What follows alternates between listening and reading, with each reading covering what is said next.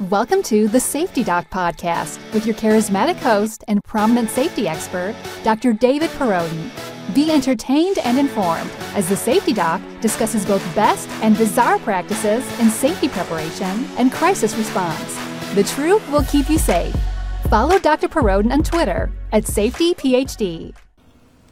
Hi, everybody, and this is your host of the Safety Doc Podcast, David Perrodin. Welcome to Safety Doc Podcast number 25. This is apparently the milestone episode, according to a number of podcasters who have told me if you can get to 25 podcasts, the odds are you'll keep going. And let's hope that that continues.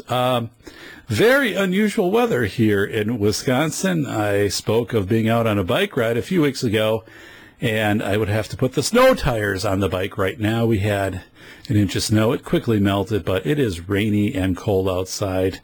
I do miss a month ago being in Orlando, Florida in the mid-80s and sun. So, yeah, been a long, cold spring here in Wisconsin. Anyway, today, though, we're going to be talking about kind of society's shrinking environment for children and what that means.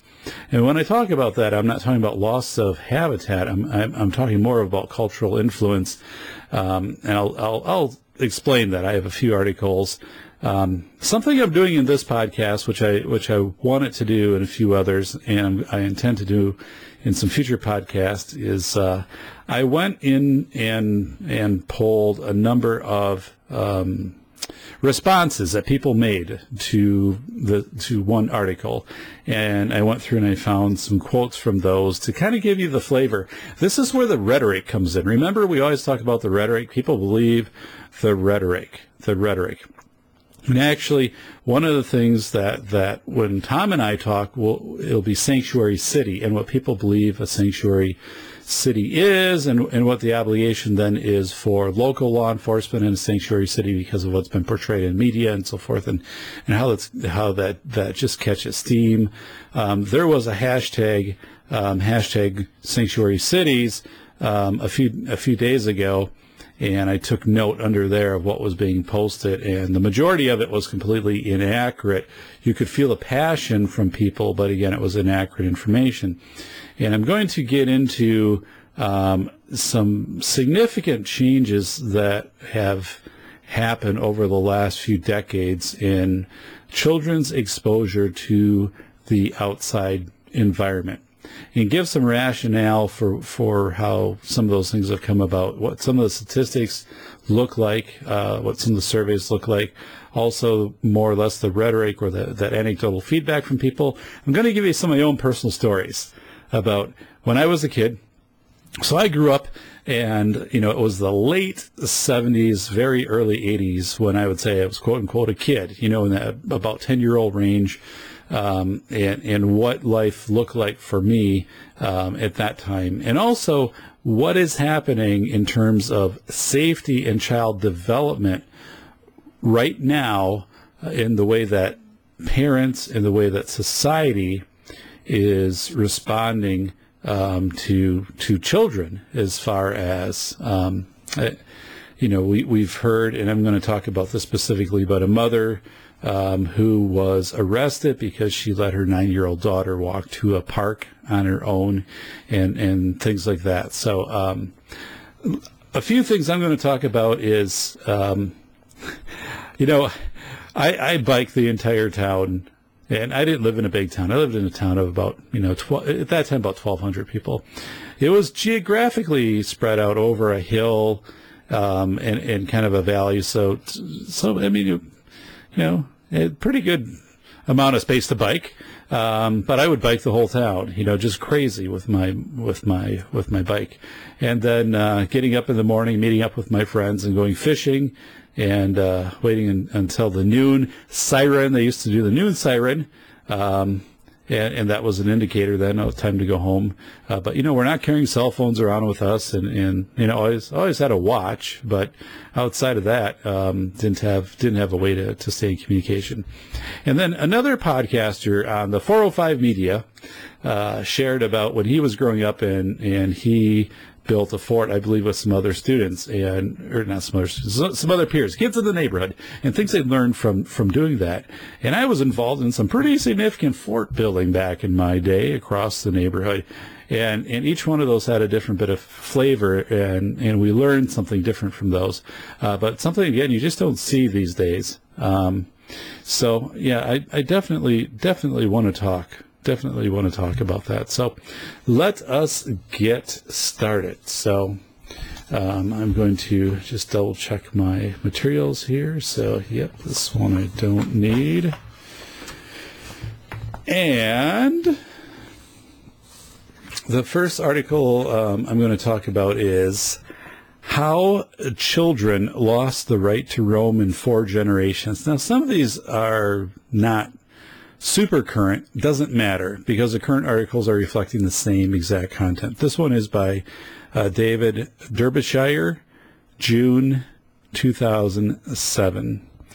And what he does, and I'm going to post this, so those of you who are watching this on YouTube, lucky you, I'm doing more with YouTube as far as posting graphics and posting overlays and definitions of terms and things like that. If you are not subscribed to YouTube, which is most of you, my Twitter following has gone up significantly. The analytics are looking awesome on Twitter. The most impressions we've ever had in a month. We're going to probably end the month, at 55,000 impressions, which is incredible, considering the show really, didn't exist, 5 months ago. And we're in the range of about 600 followers now, which is, again, great because, we started from nothing. So, yeah, I always get a kick out of it because, you get followers, you get genuine followers, you look at their interest, and you can take their background and see where it's related to what you're presenting. And then you also get the followers who say, I can get you 4,000 more Twitter followers. And I do this special marketing, and that's like, okay, I'm not following you back. And hopefully, at some point you'll discontinue following me because you're just trying to market something to me. But really, I'm getting a number, of and I don't follow those folks back, but very genuine Twitter followers, psychologists, people involved in safety, the range, but definitely tuning into the show. Very much popular in Sweden. So I went into my analytics and I'm checking my downloads, and I'm starting to see that I was downloaded in different locations in Sweden. And then I found out that the Podmosphere is in Sweden or Norway, one of the two, but the Podmosphere, and I'm going to be interviewing the CEO from Podmosphere. Podmosphere is basically a clearinghouse for podcasts. It's new. It wasn't a beta version. I'm on it, so you can go to the Podmosphere and you could find the Safety Doc and listen to any of the shows. But basically, it is this gathering of a lot of different shows. There's no cost to it. And it is supposed to be pairing up with sponsors. Now, I haven't seen that yet. And I know there's other things that the developer has in mind as far as how to organize shows and maybe even getting to some lineup of shows at specific times. I don't know. I'll talk to him and he'll air that. But all of a sudden, I've got this following in Sweden, and I had an email from someone in Sweden, and so it's interesting, how far the show reaches because it's on iTunes. It's very popular on iTunes. And, I'm on SoundCloud and YouTube. But I do encourage you. Not a lot of people follow the show. There is also the David Broden channel, which I use for my university work. I teach about 6 university courses a year. I've done that since 2003. And a number of people subscribe there. And I think they just find my name and they subscribe there, but that's not where these videos are. It'll crosswalk you over. You'll see on the right-hand side that, you can get over to the Safety Doc videos. But mostly the other videos are all about things that have to do with, inclusion or special education law or some things like that. So, I'm guessing that, you're probably more interested in the safety doc unless you're taking one of my classes. But it is strange, like that one side is kind of growing. So you can find me on YouTube, and I think it's a great way to watch the show. I mean to get information from the show, because you're going to get graphics that you're not going to get through the audio. And of course, the audio is going to be very, very rich and very full, but there are going to be some graphics that I'm going to pull up and more definition of terms and things like that. And also, through the interviews that I do have a number of Skype interviews coming up, so you do get to see the other person, and there's just more context. So please consider. All you gotta do is hit subscribe. If you don't like it, hit unsubscribe. This show is also on iTunes. The show is on SoundCloud, and of course on the 405 Media. So before we get any further, actually, let's talk a little bit about the show. So we are at episode 25. The show is aired on the 405 Media out of Los Angeles, California, with John Grant as the head of the 405 Media. We started out at the 9 p.m. slot, PST. So PST means 9 o'clock in California is midnight in New York City. So kind of getting the graveyard shift there to get the break into the 405 Media, which I very much appreciated and understood. I needed to establish my show before I'd be considered for a different time slot, which I did, and was moved up to a 1 p.m. slot by fortune of a veteran podcaster with an excellent show who had retired, basically, had stopped podcasting after a number of years, and then that time slot was offered to me. So 1 p.m. Monday through Saturday, the Safety Doc on the 405 Media out of Los Angeles, and I'm one of an extraordinary league of podcasters, just a great lineup of podcasters. You can go in and listen to anything from politics to economics and the range, and these are phenomenal people. I download their stuff, and I listen to this on my commute in and out of work. I share the digital bandwidth with incredible people, and I certainly appreciate that in being part of the 405 Media. I also am very thankful for the support of Sprigeo, SPRIGEO.com, if you're watching this on YouTube. And by the way, if you're watching this on YouTube, you're probably thinking, what is that white thing that is on your sport coat? It's a button. It is Big Hero 6. It is Baymax. And I got that at Epcot Center in Orlando. So I do have also a few other things that I got, a little lapel. I don't think it's a little lapel pin, but different kind of lapel pins, just for a little bit of fun.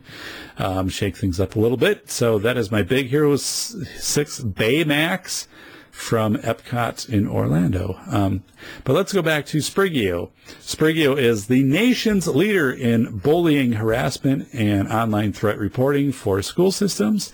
Sprigeo out of California, Santa Barbara, Joe Bruzet, their CEO. If your school, if your child's school, your grandchild's school, if they can't tell you what they have for a safety reporting system, you need to say, guess what? Here's Sprigeo. Sprigeo, welcome to the district. District, welcome to Sprigeo, and make that connection, because it is important. And Joe's the program interface is exceptional. I've worked with Joe on the interface, so it's very easy for students to use, also adults, to get information in. Too many of these systems, folks, build a investigation-based interface, or basically so much information is collected up front through the interface that it's like, I'm not going to do that. It's like you can get 50-cent rebate off these batteries if you fill out this 10-page form. Well, it's not worth it. And it's kind of that same thing with kids. But Joe's done a really nice job with the user interface, and has actually had information which has led to the prevention of harm to self and harm to others. So that has been phenomenal against Sprigeo. And also a big thanks out to ISS 24/7, also out of Florida, all these warm weather places, come on. But ISS 24/7 is responsible for incident-based management at a number of NFL sites, NCAA arenas, shopping malls, and population-dense areas. Nobody really does it better, folks, than ISS 24/7. So they are there to keep you safe, ISS 24/7. I talked a while back on the Safety Doc show. I had an opportunity to go into a syndication ring of, I don't even know how many stations it was, smaller AM/FM stations across the country. It was a fairly substantial number, 40 or 50, but there were some, there were definitely some positives with that. And I mentioned that in one of my shows early on, maybe show like 10 or something like that. I don't know. But it was something I decided against because I just do have a very strong following. I thank all of you. I mean, you're not the average listener. If you're listening to this and listening to my presentations on things like logotherapy and Viktor Frankl, and you're going in and downloading those, and you want to learn about, what the purpose is to write a manifesto, you're a smart group. I appreciate having a very inquisitive, intelligent audience consuming this show and then taking it, helping to better inform yourself, inform your loved ones, other people who you are acquaintances with, and just helping to curb the rhetoric that's out there. So a pat on the back to you, for listening to this show. You're not the average listener. You're far above average, and I appreciate that very much. But yeah, so I had this opportunity to syndicate and decided against it. It would have had an impact on the structure of the show somewhat, and the benefit of expanding into the audience. Well, I do have great exposure through the 405 Media. The 405 Media has been wonderful to me. And one thing you learn, folks, is when you are in podcasting and you have an established podcast that is growing, and you're able to work with, be in regular programming, which is very rare, actually. To be in the 405 Media, there are a number of people who try to get on the 405 Media, and I talked with one of them, who has exceptional credentials and a wonderful podcast, but it's coveted. And it just wasn't worth, jeopardizing any type of relationship, that I have with the 405 Media by branching out into syndication with another company at the same time. So no, I love the 405 Media. They're wonderful. The 405 Media does a great job, and I'm loyal to the 405 Media. You can also find, of course, all of my shows on SoundCloud. You can download the MP3s for free, and iTunes, and you can go into YouTube if you want to see me.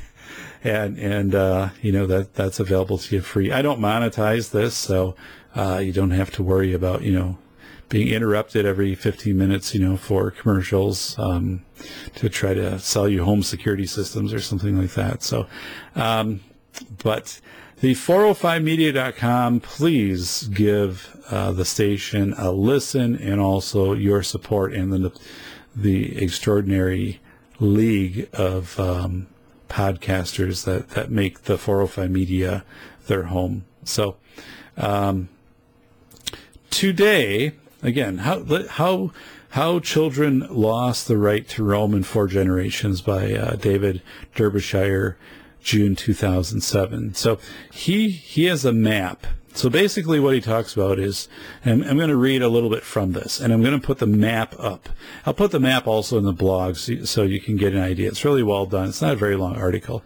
So when George Thomas was 8, he walked everywhere. So imagine, like your grandparents, they're walking everywhere. They don't have the access to the cars. They're going everywhere. And what they're doing is they're walking everywhere. And when I say everywhere is not a block. Everywhere is like they're walking 7, 8, 10 miles, whatever it is.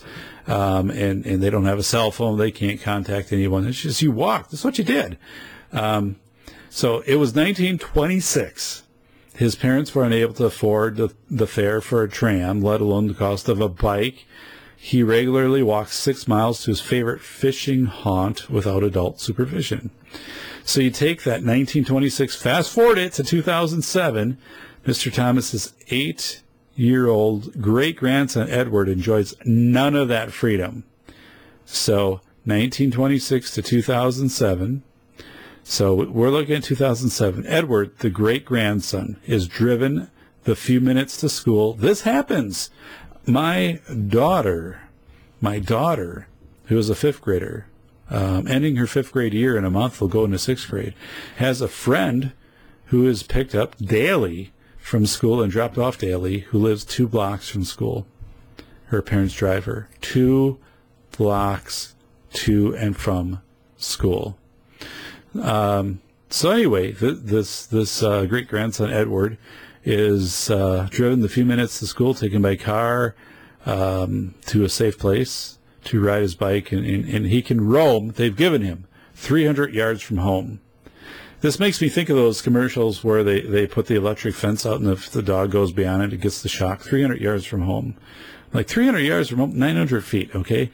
900 feet is not even one time around a high school track. 900 feet is not even one time around a high school track. And we're not talking horrible, gang-ridden, whatever neighborhoods here. We're just talking in general. This is the way that it is. And it's not only that. So they have a picture of Edward, and I'll put some of these things up. So Edward, even if he wanted to play outdoors, none of his friends are allowed to play outdoors. They don't do it anymore. They can't. They don't do it. It's a societal thing. So what is so fascinating about this is there is a graphic. Again, I'll put it up. It talks about the great-grandfather in 1919, and it shows this large range of where he could walk to. So he was allowed to walk. He was age 8. He was allowed to walk 6 miles to go fishing, and then so that's the great-grandfather. Then the grandfather's area was narrowed down. And that was when he was age 8 in 1950. Now part of this too is contextual. So let's think about 1950. We're entering the Cold War. You probably there's an external factor that you probably don't want to be real far from somewhere where you can get to a shelter in case there's a nuclear war. So I would believe that plays into this somewhat. But still, you're able to walk about a mile in and out of your own woods. So. So you have that great-grandfather, 1919, who's 8 years old, can pretty much walk this 8 miles, do his fishing. The grandfather gets narrowed down to this mile circumference. That's still quite a bit, mile circumference, where no one's asking questions, aren't asking any questions. So then the grandfather's son, Ed, who 8 years old, he's allowed to walk his own. On his own to the end of the street, 300 yards, 900 feet, not even one lap around a football field, okay, or track around a football field. So it is incredible over the generations of what we see. Of this visual is just going to blow your mind. It's just going to blow your mind. Sorry about that. So. Here's what we run into, though, okay?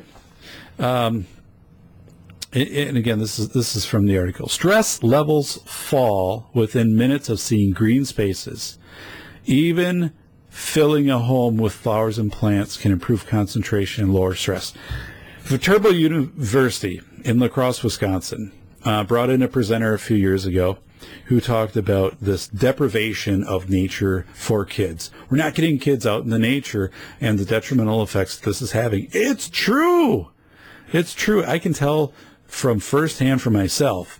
I was, so much saturated and handcuffed and locked into the corporate America scene up until 2014. And, the only green I got to see might be the one plant that was in the lobby. Because, I'm at my desk, I'm working, I'm in meetings and all of that stuff. And you get removed from nature, and nature is such an important balancer, healer, a reflector. It's incredible. And we do know biologically, and this was the presenter, researcher who gave this presentation of saying, you walk through the woods, and how many kids today have had a walk through a woods? I mean, we're saying like on a trail, walk through a woods. Raise your hand, everybody. Like very, very few. And they don't want to do it. And why? And now parents don't want to do it because I don't want to walk through the woods, or don't want my kid to walk through the woods. And some of it's not because of, they might get lost, or, they might get kidnapped or something like that. Well, that risk hasn't really changed in the last 30 years statistically. But what it is, they might get a wood tick, or, they might get mosquito bites, or they might get this, or they might get that, or, unless you're in the Everglades, you don't have much to worry about as far as the Burmese python, and typically they'll leave you alone unless you kind of come after them.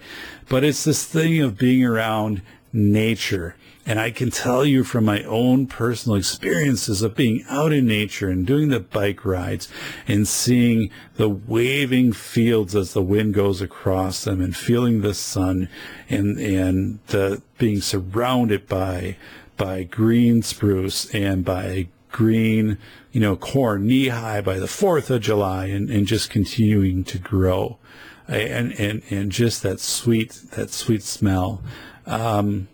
And yet, what we're doing, the smell that you're getting as a kid right now in suburbia, USA, if you're lucky, if you're suburbia, if not, you're not getting this, because, you are on, some level of an apartment building or something like that. But let's say suburbia, what's your sweet smell?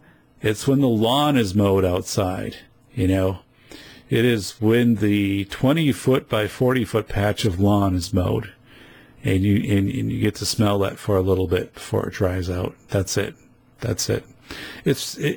I'm telling you, this is so important to a sense of self, a sense of connection with environment, connectedness, being able to reset to a Zen level, to have thought. It is a break from this hyper connection to social media. But yet, we know stress levels fall, again, within minutes of seeing green spaces, but we're not seeing those anymore. We're not seeing those.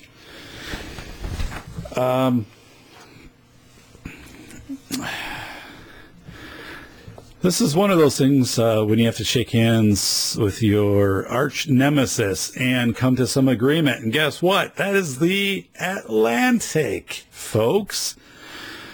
Oh, yes. The Atlantic and I have gone round and round and round and round on some different publications. And typically, I think the Atlantic sensationalizes a lot of things.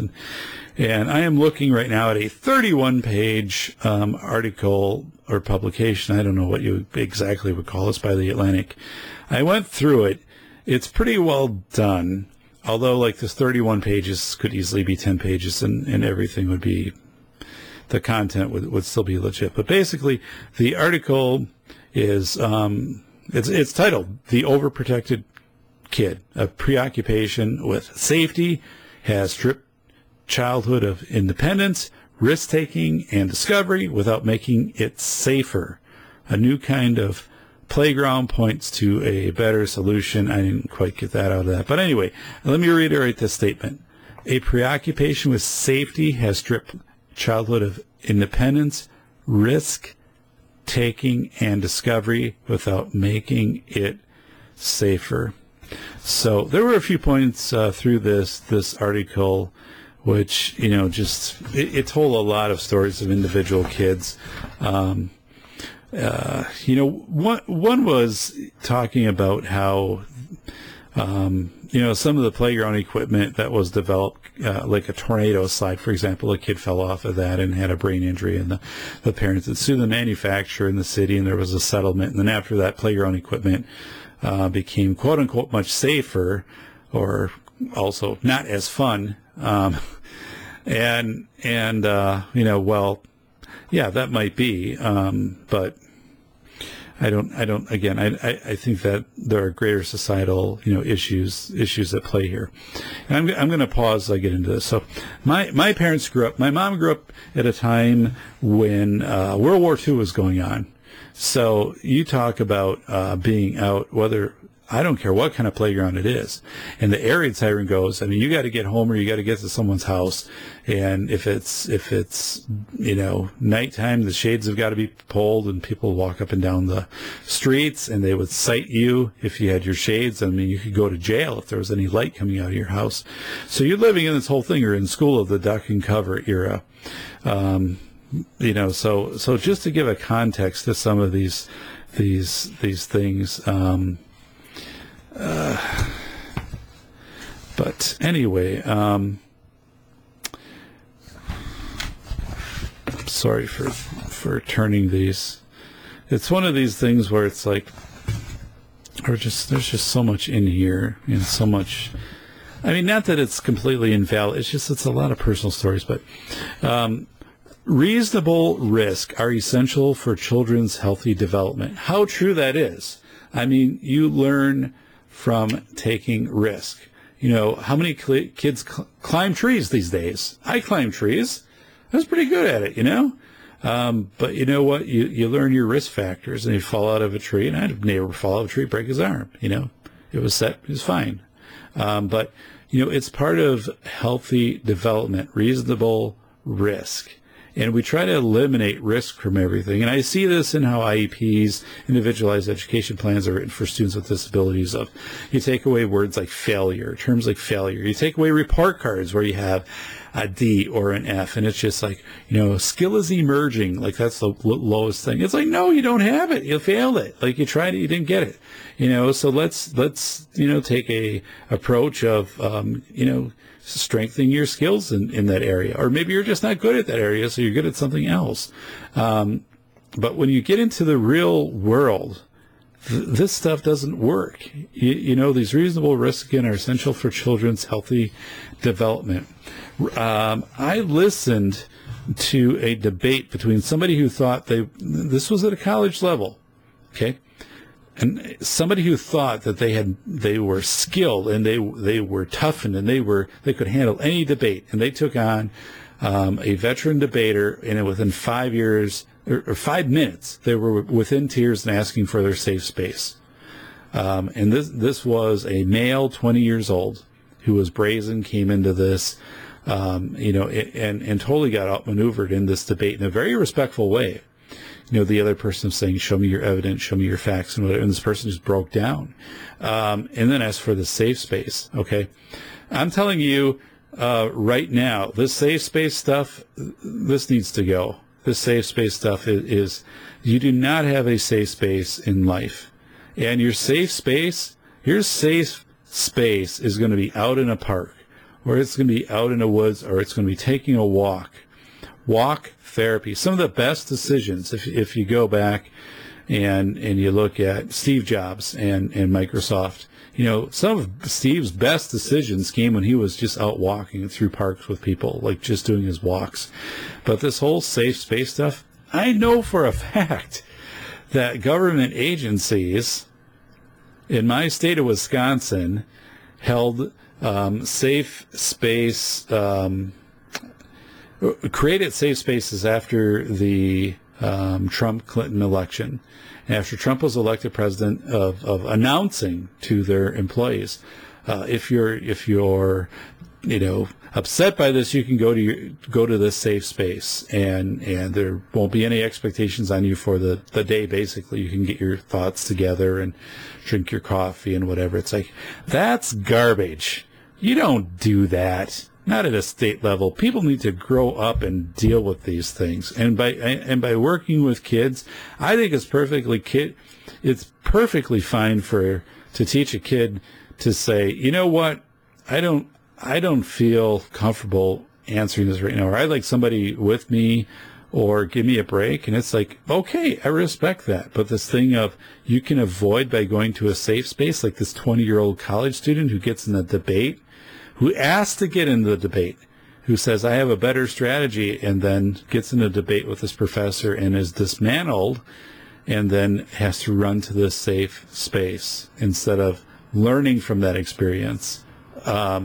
It's absolutely ridiculous. It's absolutely ridiculous.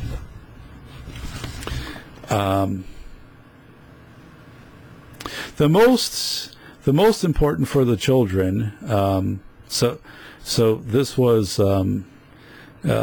this was a researcher, going, analyzing child development, and let me. I'm just going to kind of read this part out. So, Sandstetter, again, this is a child researcher, and this is from the Overprotected Kid in the Atlantic. Sandstetter began observing and interviewing children on playgrounds in Norway in 2011. She published her results in a paper called "Children's Risky Play from an Evolutionary Perspective: The Antiphobic Effects of Thrilling Experience." Antiphobic, meaning if you go through the thrill, like, I haven't jumped off this height before, but if I did it, and wow, it's like really cool. Like, I'm not afraid of it anymore. Okay. Children, she concluded, have a sensory need to taste danger and excitement. A sensory need. This doesn't mean that what they do has to actually be dangerous. You're not putting yourself at risk. It's not like, oh, I'm going to swim across this, 150-foot river as a to see how things go. No, absolutely not. This doesn't mean that what they do has to actually be dangerous, only that they feel they are taking a great risk. That scares them, but when they overcome the fear. Yeah, so in this paper, Sandstetter identifies 6 kinds of risky play. Okay. 1, exploring heights or getting the bird's perspective, as she calls it, high enough to evoke the sensation of fear. I had that playground equipment at my school when I was growing up. The thing was like 3 stories tall. It had metal bars, and they were all crossed. And if you got up to the top of that, you could see practically around the entire city. Now, if you wiped it out and you fell, you got battered by all these cross beams on the way down, and you landed on blacktop. And it was the old-style blacktop that still had the rocks in it, So, like the 3-inch stones. But normally you didn't. I mean, you knew what you were doing. You were very cautious, but it was a little scary. You're going to go up a little higher, a little higher, a little higher, a little higher. So, okay. Number 2, handling dangerous tools, using sharp scissors or knives or heavy hammers at first seem manageable, but the kids learn to master them. When I was growing up, we had a farm. And we had a postal digger on a tractor, and I remember, maneuvering with that postal digger and maneuvering with that tractor. And I was probably 10 years old. And these things are dangerous. I mean, you have to really pay attention, and you get caught in this, it could be seriously harmed. But on the other hand, it teaches you to be very aware of these things. I still have a scar on my finger from a cut, when I was doing some electrical work on my Ghostbusters bike back when I was 10, and I needed stitches. But you know what? I learned, I learned from that. Those things happen. So, and I got really good at it. I learned the angles on stripping, wire and stuff like that. And anyway, 3, being near dangerous elements, playing near vast bodies of water, fire, so kids are aware that there's danger nearby. I grew up, I'm out fishing. I'm 8, 9, 10 years old. I'm standing right next to like a fast current. I've got one of my friends with me, but realistically, you know how close you can get. If you lose something in the water, it's like, that's gone. I'm not going in because I'm going to be swept away. We had a fire up by my parents had a place up north, and we had this roaring campfire, and the neighbors would come over. I mean, you know how close to pull your chair before your pants, leg starts on fire, or your shoes melt or something like that. Number 4, Rough and tumble play, wrestling, play fighting, so kids learn to negotiate aggression and cooperation. Yeah, certainly had all of that going on. You know, we had tackle, we had an open field a block away from my house, and we did tackle football on that field. And we ran different plays, and, you know, and we had some rules. I mean, you're not tackling against the head, but I mean, you could shoulder tackle into someone and totally level them and take them down and things like that. And it was rough and tumble, and, you know, a lot of bruises from that, but, you know, that was part of growing up.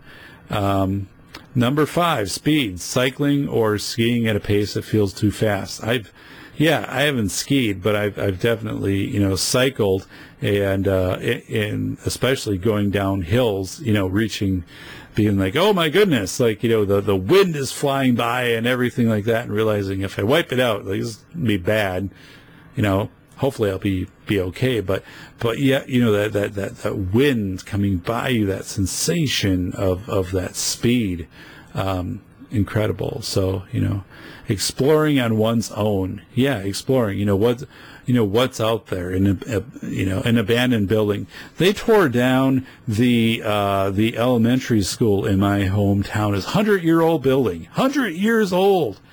So, you know, and this was back when I was a kid.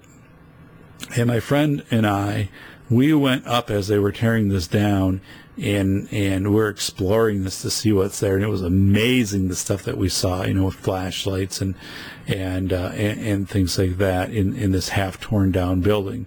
And there's some things, you know, and you really had to watch where you're going. Was it dangerous? Yeah, it was dangerous. I mean, I probably won't want my kids doing it, but it was, you know, we were very cautious. And I remember, like, seeing these boilers that they used to use for the coal, and there was this printing press which was way up above the 3rd floor, and then eventually, I don't think anyone knew it was there, and they saved it, and you know, just these, and you go online and you can see these videos too of people exploring these places. Now they use things like, you know, the asbestos mask and stuff like that, but yeah, exploring. I remember also one of my friends had identified, he found the city dump used to be, things were just like pushed over the side of a hill until they you know, either went into the river or they built up toward the river. That's the way it was in the old days, you know. And there was an old fire truck, and he said, we got to go check this thing out. So we you know, went through, and we're trucking through all of the brush and stuff, and we finally get to this thing, and I'm like, still one of the coolest things I'll ever remember in my entire life. You know, this old dilapidated truck, which was half covered with other stuff. I remember an old Coca-Cola machine. You know, it was probably from like the 30s and stuff like that, you know, just from trucking through, you know, underneath through this shrubbery and stuff like that. So, by engaging in risky play, children are effectively subjecting themselves to a form of exposure therapy in which they force themselves to do one thing they're afraid of in order to overcome their fear. We have a lot of kids right now, folks, a lot of kids who are entering college who, once they are confronted with some element of fear, do not know how to overcome it except to run to a counselor and to run to a safe space. This happens more than you would expect. More than you would expect. And what's happening to at college campuses? Students are signing FERPA agreements, so their parents can have access to their grades, and their parents can go to their teachers and say, I think my child should have received a higher grade. You know, even though they weren't here for this much of class, or this debate was upsetting to them, I think, you know, they should receive a higher grade. It's like, no, exposure therapy.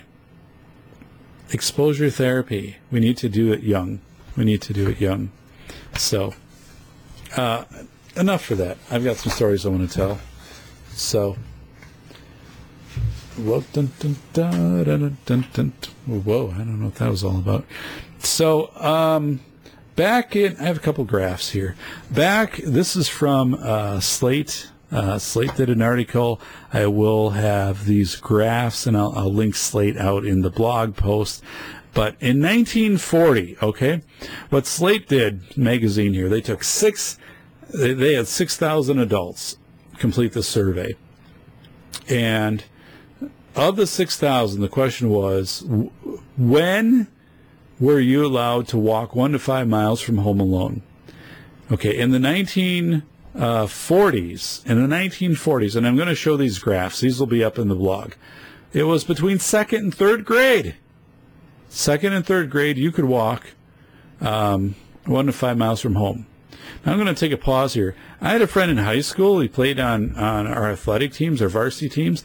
He walked 4 to 6 miles at least every day to and from practice. Like, he lived out in the country from his farm. At least 4 to 6 miles. It could have been longer. It didn't matter if it was snowing. They didn't have a vehicle. They didn't drive him in, or whatever the schedule was where his parents weren't able to do that. And, you know, he stayed after and he lifted it so the bus routes didn't work. He just did it. Just did it. I actually worked with a kid who had an artificial leg who wanted to get fit. And he'd wear then that artificial leg as a high school kid. And he would walk the 3 to 4 miles to and from school. He denied the bus because he wanted to be fit. This is an experience that he wanted. Anyway, second, third grade in the 1940s, you're walking 1 to 5 miles. No one's thinking anything of it. 1990s, guess what? When does that happen? Middle school.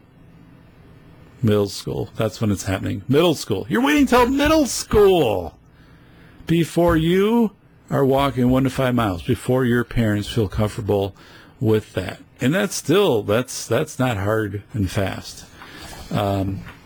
Let me get into a couple of quotes. And I have some personal stories I want to make sure I share in here. So that Slate survey of 6,000 adults had a number of responses. And I'm going to talk about some of those. I've highlighted them. I want to read them. And again, I started this out by saying, in July of 2014, South Carolina mother Deborah Harville was arrested for allowing her 9-year-old daughter to play in a park unattended while she was at work. You got to be kidding me. You got to be kidding me. But guess what? That fear was showing up in the posts that people are making. And people made elaborate posts. I love to go through posts. I actually have one of my books coming out where I substantially rely a lot on going through posts with active shooter, like feedback from teachers and things like that, active shooter drills.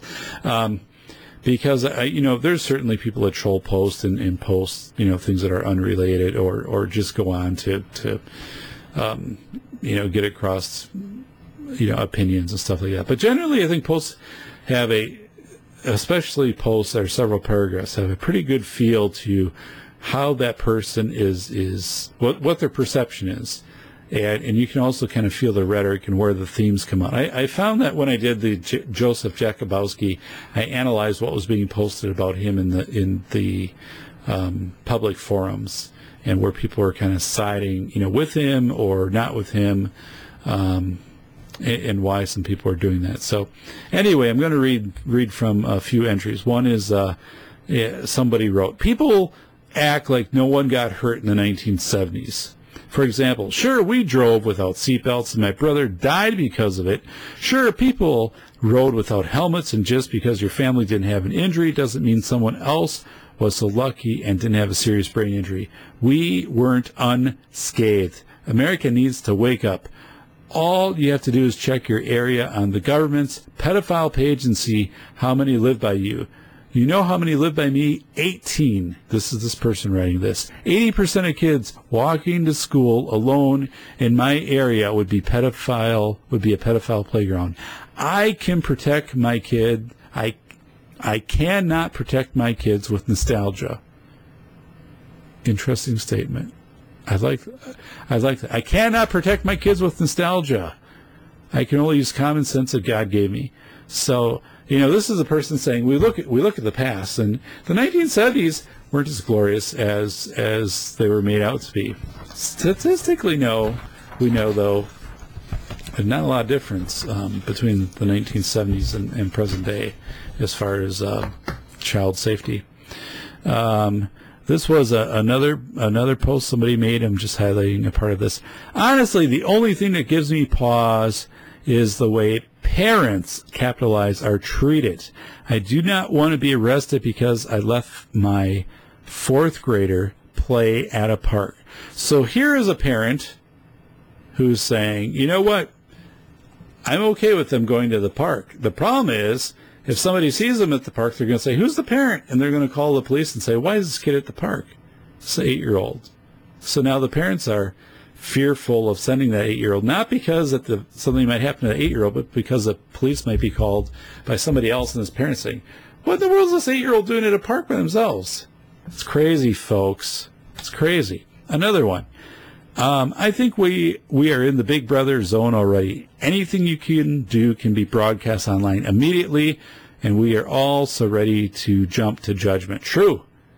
I mean, we saw the American Airlines or United, whatever it was. But the doctor, the ex-doctor who was dragged off the plane and somebody was recording it, and within minutes it's up on YouTube. But we have this online judgment. I mean, we have this thing now where this can be immediately out there to hundreds, to thousands of people.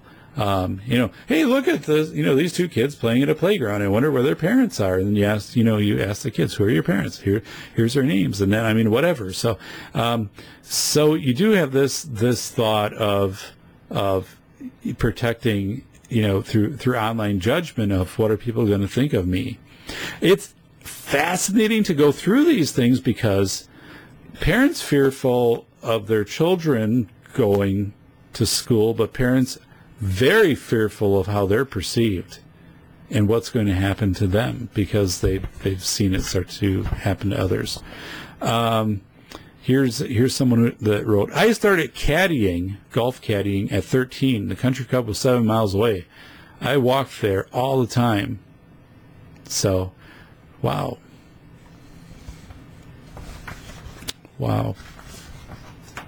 So, just a few. I want to talk about a couple of my own experiences to kind of wrap this up. Let me get the sheet.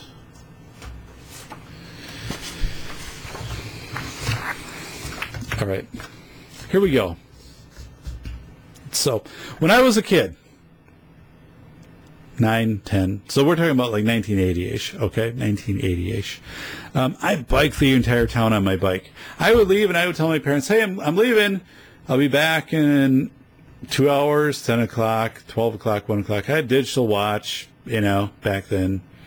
And I knew it, and I was responsible, and I'd be home, and they'd be like, that's fine. Now, if they needed to find me, if they needed to get a hold of me for any reason, it would have been hard. They would have had to drive around the town. I mean, they kind of knew where I was probably hanging out with my friends and stuff like that, but it's not like they could text you and say, hey, I'm heading to Kmart, and I just want you to know that. So, and no, I mean, if you got home and they weren't home, the door was locked, you know where the key was, and there was a note on the table saying, hey, went to whatever to do the shopping, or went to see, your aunt or whatever, who lives in the country, and I'll be back at whatever.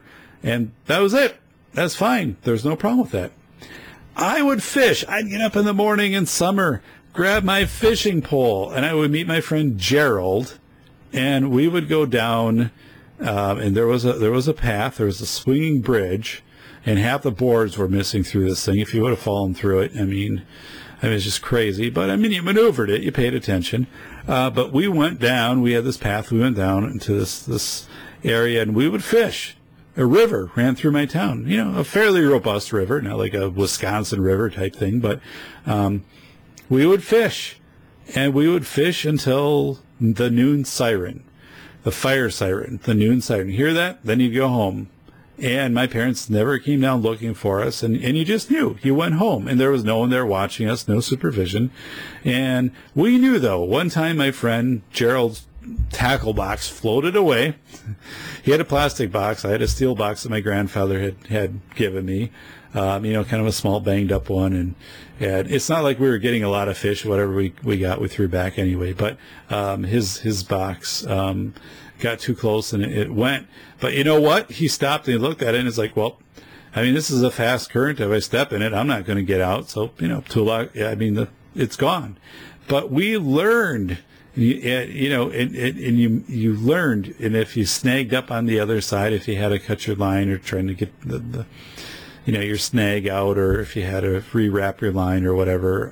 But how close you could get to the water, how close you couldn't, and things like that. And but phenomenal times. I'm so glad I lived in a time when that was acceptable.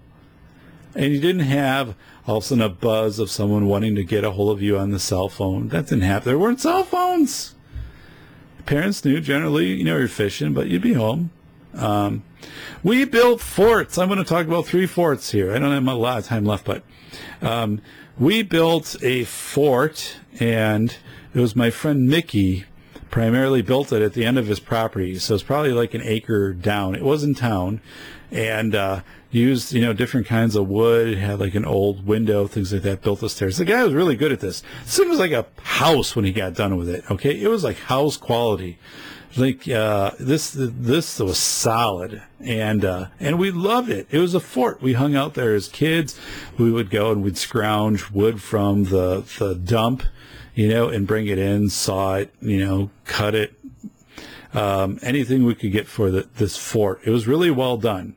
Actually, the city made him tear it down at one point. The city came in and made his dad tear this thing down because they deemed it was a permanent structure and whatever. So he did end up, his dad came in with a tractor and hooked up and took the fort down one day. But it was really something. It was really phenomenal for us to do this as kids and to have our place. And he also had a riding lawnmower, as his dad did. We found this old carpet down when we were picking up some wood, and we put holes in the carpet, put a rope, and then like 3 of us would sit on the carpet as Mickey would drive around the yard.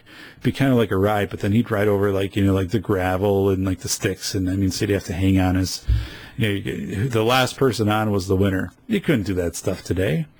I also worked with my neighbors, Rich and Jay, and we built a fort in a pine tree. We used flour sacks to put up like the walls of this thing, okay? And building a fort in a pine tree is not easy, I can tell you that. And if you fall down, it's kind of like that same thing with the monkey bars. You get whomped on the way down. And we loved it. We would sit there at night, and you'd be able to see the cars. There was a factory nearby, come out and stuff. But it was cool. It was just a cool time just to hang out as a kid. And there was a concrete factory. It's still there. A few blocks from my house, and they had all of these concrete blocks that you'd fill with styrofoam, and they would have acres of these things. And we would work into the middle, my friend Gerald and I, into these, and we would rearrange these blocks. And what we did is we created almost like this throne that you would sit in, okay? And we would go there on Saturday mornings. We'd buy a huge 2-pound bag of Skittles, eat these Skittles while we were just sitting there like kings talking about whatever. Now, granted, could these blocks have fallen over and killed us? Maybe. I mean, it wasn't that unstable. We didn't have a roof over our heads. And was it an inconvenience when they had to, actually move these blocks? It probably was. We didn't damage anything. And that was never the intent, for any of us. But it was one of those things exploring as a kid.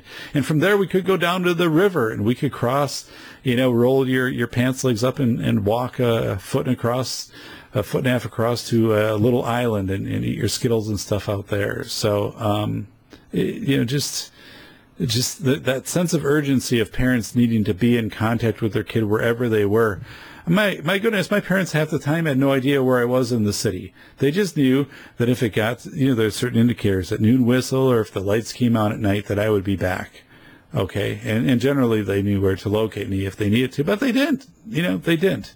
And we had a monastery a few blocks from my house too. And you can go down to this monastery and they had all these trails and oh my goodness, was that an adventure for a kid to be able to do that? And that was something my mother did back when she was growing up. It had been there, for 100 years. So just wonderful. So the point being, as I wrap this up, is our perception of society and narrowing what we expose kids to isn't good. Get kids out in the wilderness. Let them explore. Society isn't more dangerous. I mean, you can point to any specific areas anywhere, I guess, but you could have done that years ago too. But let kids explore. And don't sit there and, have to be in contact every 10 minutes with them via text. Where are you? What are you doing? Trust them. Let them explore. Give them the tools to explore. Let them try to build a fort on their own. My daughter's tried to build a fort in a tree in my backyard. It didn't turn out the best. It's not really a fort building tree, but it's just one of those things. We'll give it a try. I'll get some stuff out there and let them try.